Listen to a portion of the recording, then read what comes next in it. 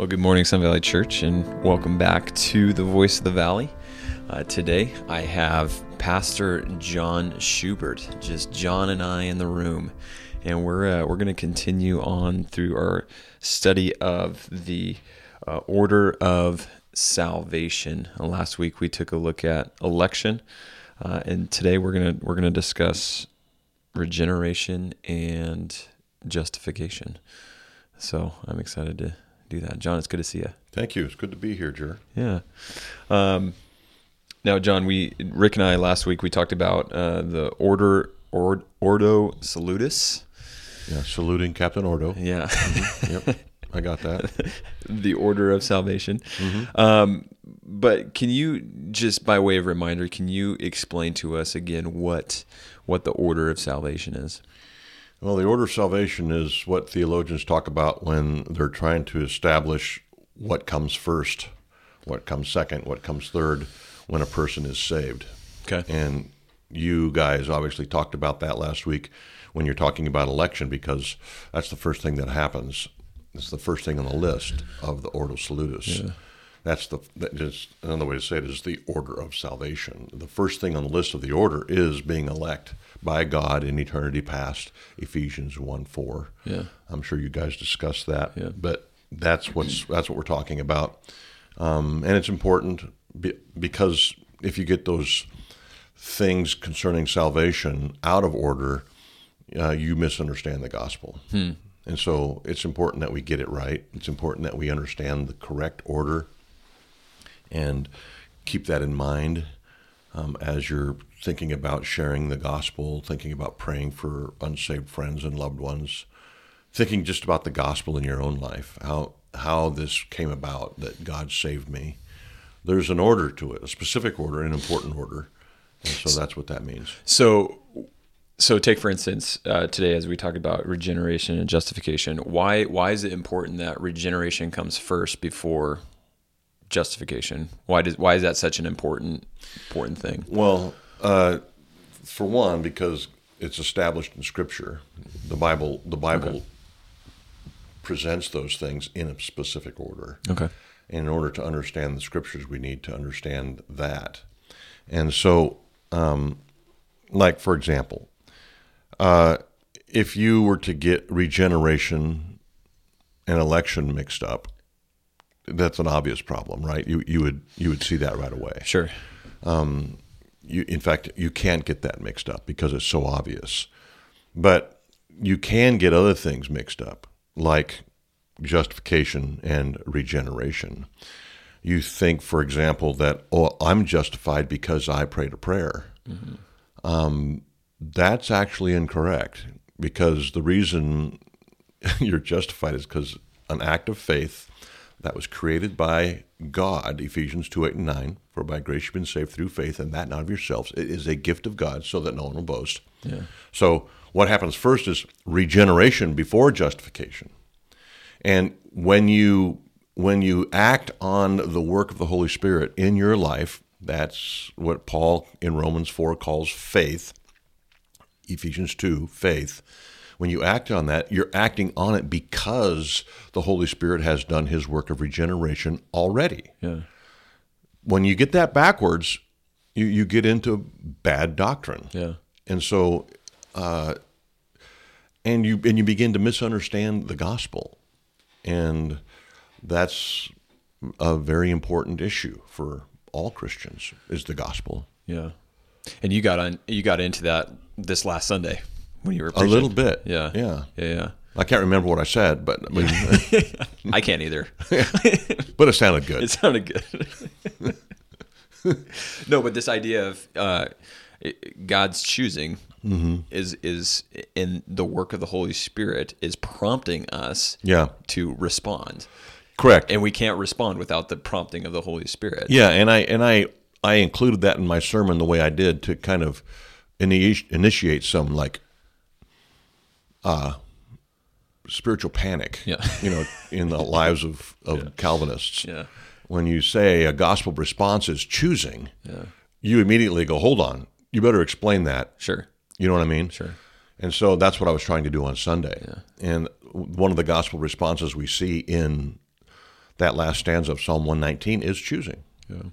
Why do you choose obedience, whether it's to the commands of Scripture or obedience to the gospel, which is a command to obey? Mm-hmm. Well, you do so because God, the Holy Spirit, has regenerated your soul prior to that decision to make you want to choose it. Mm-hmm. And so you're choosing, yes, but why are you choosing? Mm-hmm. You're choosing because the Holy Spirit has, before that moment, created a new heart, given you a heart of flesh, and given you a desire with that gift to act on faith in the promises of God, which is to believe the gospel. Yeah. So I'm choosing, everybody who's saved chooses to believe and obey the gospel, but you can't stop there. You have to go before that and ask why. Yeah. And that's where the order of salvation comes in. It requires something to have happened before your act of faith because of what we believe about what Scripture teaches, total depravity, right? I mean, we're totally depraved. We're unable to act in faith on the commands and promises of Scripture before the Holy Spirit works in us. We can't do it. We're totally depraved. Right. We're not like Jacobus Arminius, who said, no, we have some level of goodness in us that could respond. And we don't think we have that. Mm-hmm. We're convinced that we're sinners through and through, and without the work of the Holy Spirit, and applying grace to our soul, we will not choose Him. Yeah. So as we look through this, and this is something that stuck out to me as we printed these off, was it just in this first three, regeneration, election, justification, what we've looked at so far, what we're going to look at, there's a reoccurring thing of by God's work, by God's doing, by God's work. This is God doing the work. Mm-hmm. And so in our statement of faith regarding regeneration, we say that we teach that regeneration is a supernatural work of the Holy Spirit by which the divine nature and divine life are given. So what does that mean, that the divine nature and divine life are given? Are we somehow become like God? What does that mean? Well, we do, yeah. We become like God in a sense, and that transformation, continues throughout the Christian experience. That's what Romans 8, 29 and 30 mean. We are predestined to be conformed to the image of Christ, and that begins at regeneration. Okay. And so, but I think what your emphasis is, I think it is, and correct me if I'm wrong, but it's a gift from God, right? Is that what you're after? Yeah. So it's certainly a gift. I was looking at 2 Peter 1:4. Well, let's start in verse 3. His divine power has granted to us, that is, God's divine power has granted to us all things that pertain to life and godliness through a knowledge of Him who called us to His own glory and excellence, by which He has granted to us His precious and very great promises, so that through those precious and great promises, we may become partakers of the divine life, having escaped from the corruption that's in the world because of sinful desires. So part of coming to faith is participating in this divine nature, this nature of God, and participating in that nature happens at regeneration. The Holy Spirit regenerates us by entering into our souls, taking up residence, and beginning this work of transformation. Okay. The heart is immediately transformed.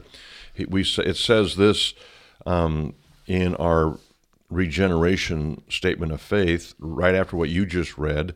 It says it is instantaneous. This work of grace is instantaneous. So the moment you come to faith isn't the moment of your change. Mm-hmm. The moment of your change is before that time. When regeneration takes place, it's the Holy Spirit entering, doing His work, And then you hear the gospel preached or read in Scripture through the instrumentality of the Scriptures, we say in that same statement, and then we respond. So for some people, that's almost instantaneous. For others, it may be some passage of time, not certain how long, but the Holy Spirit may transform your heart, and then the next day you go to church. You feel like you wake up and say, I ought to go to church today. It's not because you're so holy. It's because the Holy Spirit took up residence Saturday afternoon in your heart and prompted you to go to church where you heard the word, and at that moment you respond in faith when you become justified. That's when you are justified, when you respond by faith to the preached word, the gospel message. So there's an order taking place here. Yeah. Holy Spirit regenerates you. You get up and you say, I think I'll go to church. You hear the word preached through the instrumentality of the word. You respond by faith.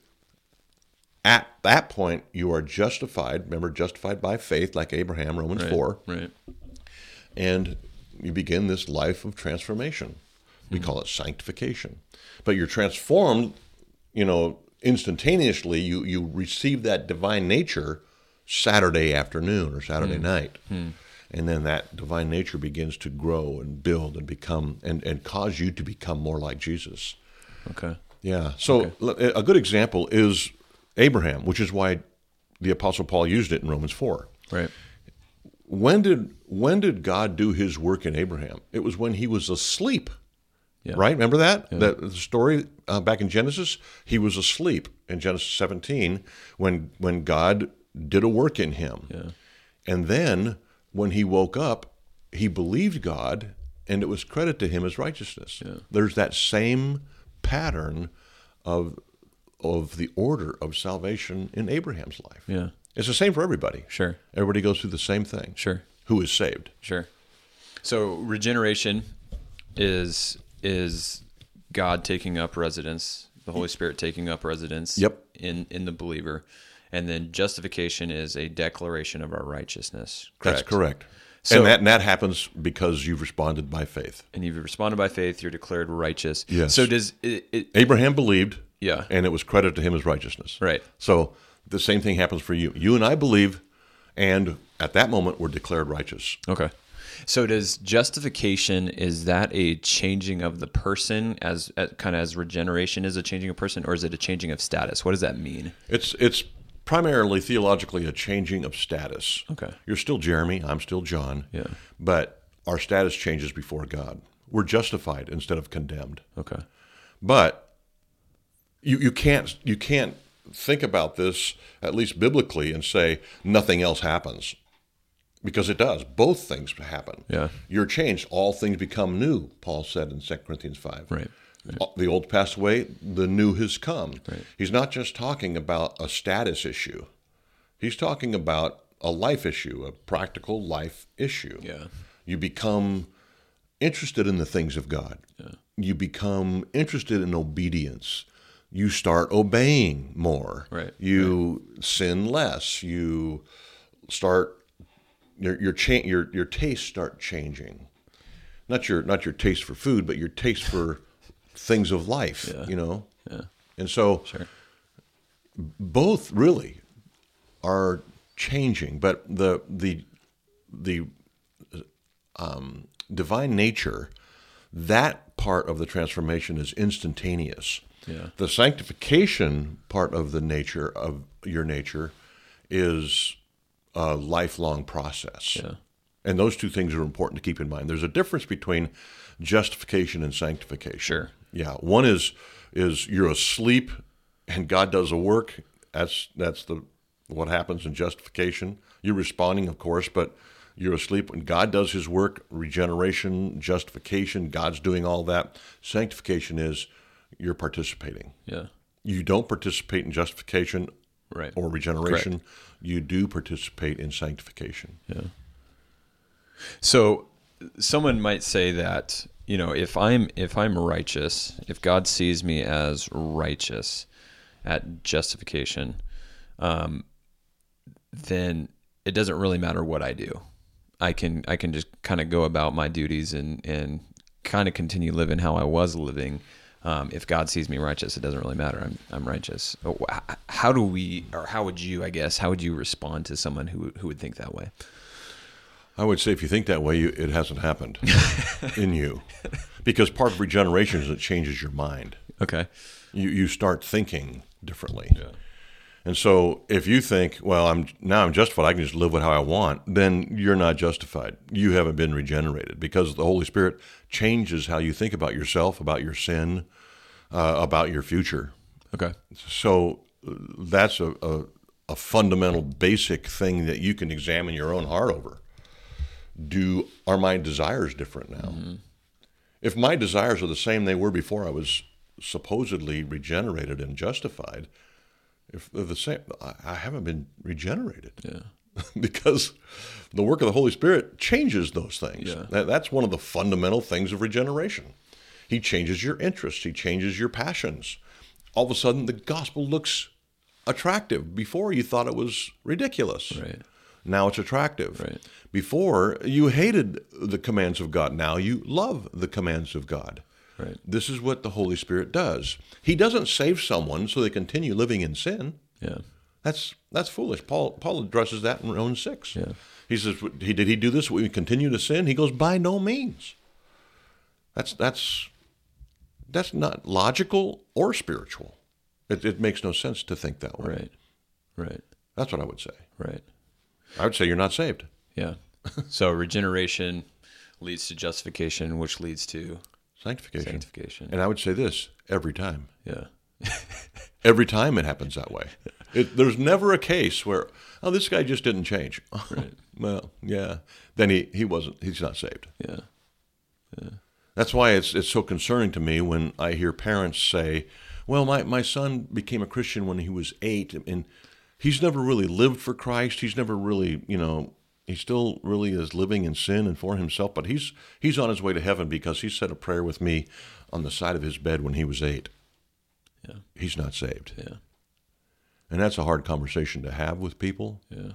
But every single time, Jeremy, when the Holy Spirit regenerates people, they change. Yeah. Even the thief on the cross, who had very little time to demonstrate sanctification, proved his conversion by how his tone changed within a couple hours. Yeah. At the beginning of the crucifixion, he was berating Christ, belittling Christ, swearing and everything else with the other criminal. But then the Holy Spirit came in and converted him, regenerated his soul while he was hanging on the cross, and began the sanctification process, even in him. Yeah. And before he died, he was praising God and worshiping God and desiring to obey Jesus, the one who was dying with him, in a matter of hours. Yeah. And so even him, and I think that's included in there, that description of his conversion, so that we can't say, it's, it doesn't really happen that way. Yeah, it does. It happens that way for everybody. Sure. And if it doesn't happen that way for you or your loved ones, it didn't happen. Yeah. This is really a important point. Yeah, I think that was the point of your sermon on Sunday, was those who are saved will have a continual dependence upon God throughout their life. They'll be repenters. Yeah. In fact, the reformers called themselves confessors. Yeah. They continually confess. They were always confessing, not just their belief in Christ, but their need for Him daily. Right. Like Luther's quote that I used. Right. Right. We should be repenting daily. Yeah. Another quote that Luther's famous for is that you should preach the gospel to yourself daily. What does that mean? Well, you remind yourself of your need for Christ, of your sin, and that He's your Savior. Yeah. And you run to Him daily. Yeah. You never get content, complacent, apathetic towards your sin or towards Christ, your Savior. Yeah. You're always running back daily. Yeah. And if you're saved, that happens. Right. I'm not saying we won't have seasons of coolness. I mean, look at the church of Ephesus in Revelation. I think they were believers, but they had lost their first love. They had become complacent, lukewarm, and Jesus said, I'm about to spit you out of my mouth. And so There are seasons, I think, that Christians can go through that would make them question their conversion, their regeneration. But it's in those seasons where those who have truly been regenerated are drawn back by Christ himself, ministered to, and set back on track. Right. Yeah. Yeah. Yeah. Yeah. I just going back to your sermon too is the point of if you are regenerated, if you are justified, we're not reconfessing in the sense of salvation. We're just confessing our continual dependence on Christ every single day and confessing our sins. And that's why we do it corporately every Sunday. Exactly. I said that too in my sermon. But yeah, I'm not suggesting, and I think I communicated this maybe not as clearly as I should have or as powerfully as I should have, but we're not losing our salvation daily and then running back for a reconversion. Right. No.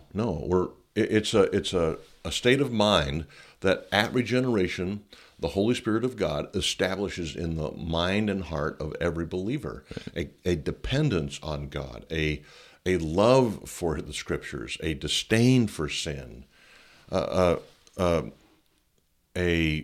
emotional distraughtness about the separation between us and our Savior.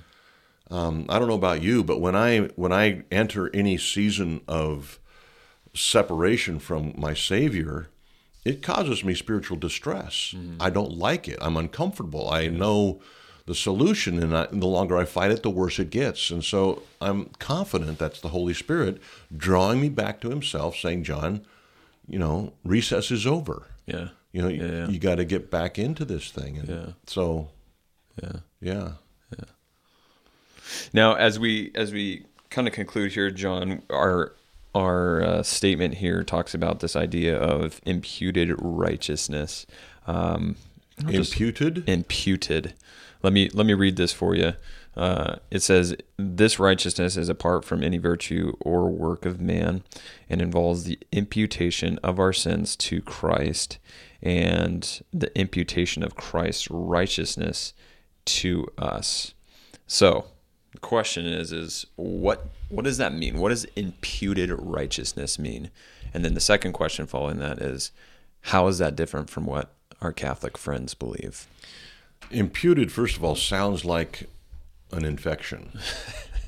And it kind of is. Yeah. It's we have been infected with the righteousness, the perfection of Christ, and Christ was infected with our sin. And that's not totally accurate, but it's the beginning of the conversation. The imputation of our sins to Christ was necessary in order for him to die for our sins. Right. Had they not been imputed to him, his death would have been meaningless. I mean, he would have been a perfect man, God-man, dying. Yeah. But since our sins were imputed, all the sins of every believer of all time, before and after Christ, were placed on Christ, imputed to Christ. And when he died to pay for, literally pay for my sin, even though I lived 2,000 years after Christ died. I was in Christ at that moment. Again, Romans 6. And so my sins were imputed to him. So when he died, he paid for my sin. Right. As if I died. He took my place, substitution. And then also the other half of it is his righteousness. That is the perfection that he established, that he proved while living this perfect life, never sinning, in any way, was credited to my account, imputed to my account, given to me by faith, both sides by faith. By faith, my sins were placed on Christ when he died on Calvary. By faith, I received his perfection that he established during his life were given to me, because both are required by God. Be perfect as your heavenly Father is perfect, Jesus said. That's impossible for us unless it's imputed to us, unless it's given to us. And it's given to everyone who believes on Jesus Christ. And so both sides of that coin are critically important. Yeah. The imputation of our sin to Christ and the imputation of Christ's righteousness to us. Yeah, that happens by faith. Yeah. Yeah. Mm-hmm. So when we talk about the imputation of sin to Christ and the imputed righteousness of Christ's righteousness to us, is that a change of status as we were talking about earlier, or is that a declaration, if that makes sense? Is God declaring Christ the sinner of all mankind, of those who would believe, and we are declared righteousness? We are declared righteous because of him. Yeah. So it is a status issue. Yeah. At that point, you're still a sinner, right? Right. I'm a sinner. Right. We've proven that today, that we are sinners. We remain sinners, justified yet sinners. Yeah. What I said on Sunday, Yeah. Luther's quote. We're still sinners, so it's got to be a change of status. Mm-hmm. Before God, he views us as he would his son, because by faith we've embraced him. Mm-hmm. We are seen by the Father as perfect because of the Son. Right. I've used the illustration of an onion and the saran wrap. You know, when you cut open an onion and you don't use it all, you wrap it in saran wrap and put it in your refrigerator. You take it out and you can't smell it, but you can see it. Mm-hmm. So it's still an onion in there, but I can't smell it. That's kind of what happens with the person who puts their trust in Christ. Yeah. The righteousness of Christ is wrapped around, like cellophane, around this sinful being, this human, who remains sinful and struggling. But in the view of God, he can't smell us because we're wrapped in the righteousness of Christ. Yeah. So that is what's going on here. It's a change of status. It's not, we're not perfect. We don't claim perfection, you know, and anybody who doesn't understand this at all. And there are some who think that they've grown to sinless perfection of themselves, you know, by denying sin and denying self, and now they're holy and they want to let you know it. Yeah. And the minute they do, of course, their pride is revealed and they're sinners. So, yeah. But can we get back to the infused versus the imputed? Yeah. This is an important point of disagreement between Protestants and Catholics. Protestants believe that the righteousness of Christ was imputed, and Catholics believe that it was infused. And so what that means is a Catholic view of the righteousness of Christ is that Christ infuses his righteousness like an injection, not the way I described it earlier, but almost like an injection of Christ's righteousness, his goodness. And then that injection begins to grow in me. And through my efforts, with the help of this injection, I start being a better guy. And the longer I'm a better guy, the more acceptable I am to God. Right. And so hopefully in a few years or a few decades, this infusion of the righteousness of Christ has taken such root and produced such fruit that I am actually righteous. Yeah. Personally. Yeah. And that makes me acceptable to God. Yeah. And so the Catholic will say, well, I don't know if I'm righteous enough. I'll probably have to spend a year or two or whatever the time frames are on the other side of death in purgatory. Yeah. I'll have to spend a few years in purgatory because I'm not righteous enough yet. And that's not a biblical concept. You can't find that anywhere in Scripture. Yeah. There is not an infusion of Christ's righteousness. There's an imputation. It's given to us. Yeah. It's as a gift given by the Holy Spirit to all who believe in Jesus. And it is an instantaneous act that has a lifelong effect. Yeah. Yeah. And so our works don't justify us, No. whereas the Roman Catholics would say that our works are added so that we become justified. Yeah, you look better, and so God likes you more. Yeah, okay. But we know, even from the Old Testament, all of our righteousness is like filthy rags, Isaiah said. Yeah. It doesn't matter how good we are or how good that old lady is down the street. she's a decrepit sinner, which is why I kind of jokingly used your son when he was first born, I think on Easter Sunday. The day after he was born, yeah. Yeah, the day after he's born, I said, Charlie is, I don't know, can't exactly remember what I said, but a dirty, rotten sinner. A dirty, rotten sinner, yeah. And Katie wouldn't talk to me for like a month. Well, she doesn't talk to you now. That's true. She's still angry with me. Come on, Katie. But that's exactly the truth. Yeah. The moment you're conceived, David said in Psalm 139, you're conceived in sin. Right. You know, and in Psalm 51. So there's the moment you're conceived, you're a sinner. You don't have to commit any sins. It's part of our nature. Yeah. And so when we're born and start, proving that we were conceived in sin, is when we demonstrate our desperate need for a Savior. Yeah. And when that regeneration takes place by the Holy Spirit, He imputes, not infuses, He imputes the righteousness of Christ at the point of justification. Right. And we receive that as a gift. Yeah. And we are, because of Christ, viewed as holy. Yeah. And Paul said this in 1 Corinthians 1:30. It's because of Him you are in Christ Jesus. Yeah. God did this work. He put the righteousness of Christ on you, and He views you as holy. Yeah. He views you as His own Son. Yeah. And this isn't just by itself, and then you're free to go to heaven. No, this imputed righteousness creates fruit. Jesus said that it is the will of the Father that you produce fruit. And it does. It starts producing fruit. You become more like Christ daily, and you grow and become more loving, more patient, more kind. Yeah. And all those things that Jesus is in His perfection. Yeah. Yeah. Yeah. I'm thankful that God's doing the work.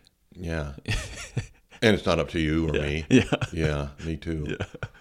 Yeah. It would make pastoral ministry very discouraging if it were up to us to produce this in the life of the people He gave us. Yeah. It's impossible. You can't. The Holy Spirit does it. Yeah. Well, John, thank you for taking your time to explain these two important doctrines for us today. Church, we love you. We look forward to being with you on Sunday and next week on The Voice of the Valley. Have a great day.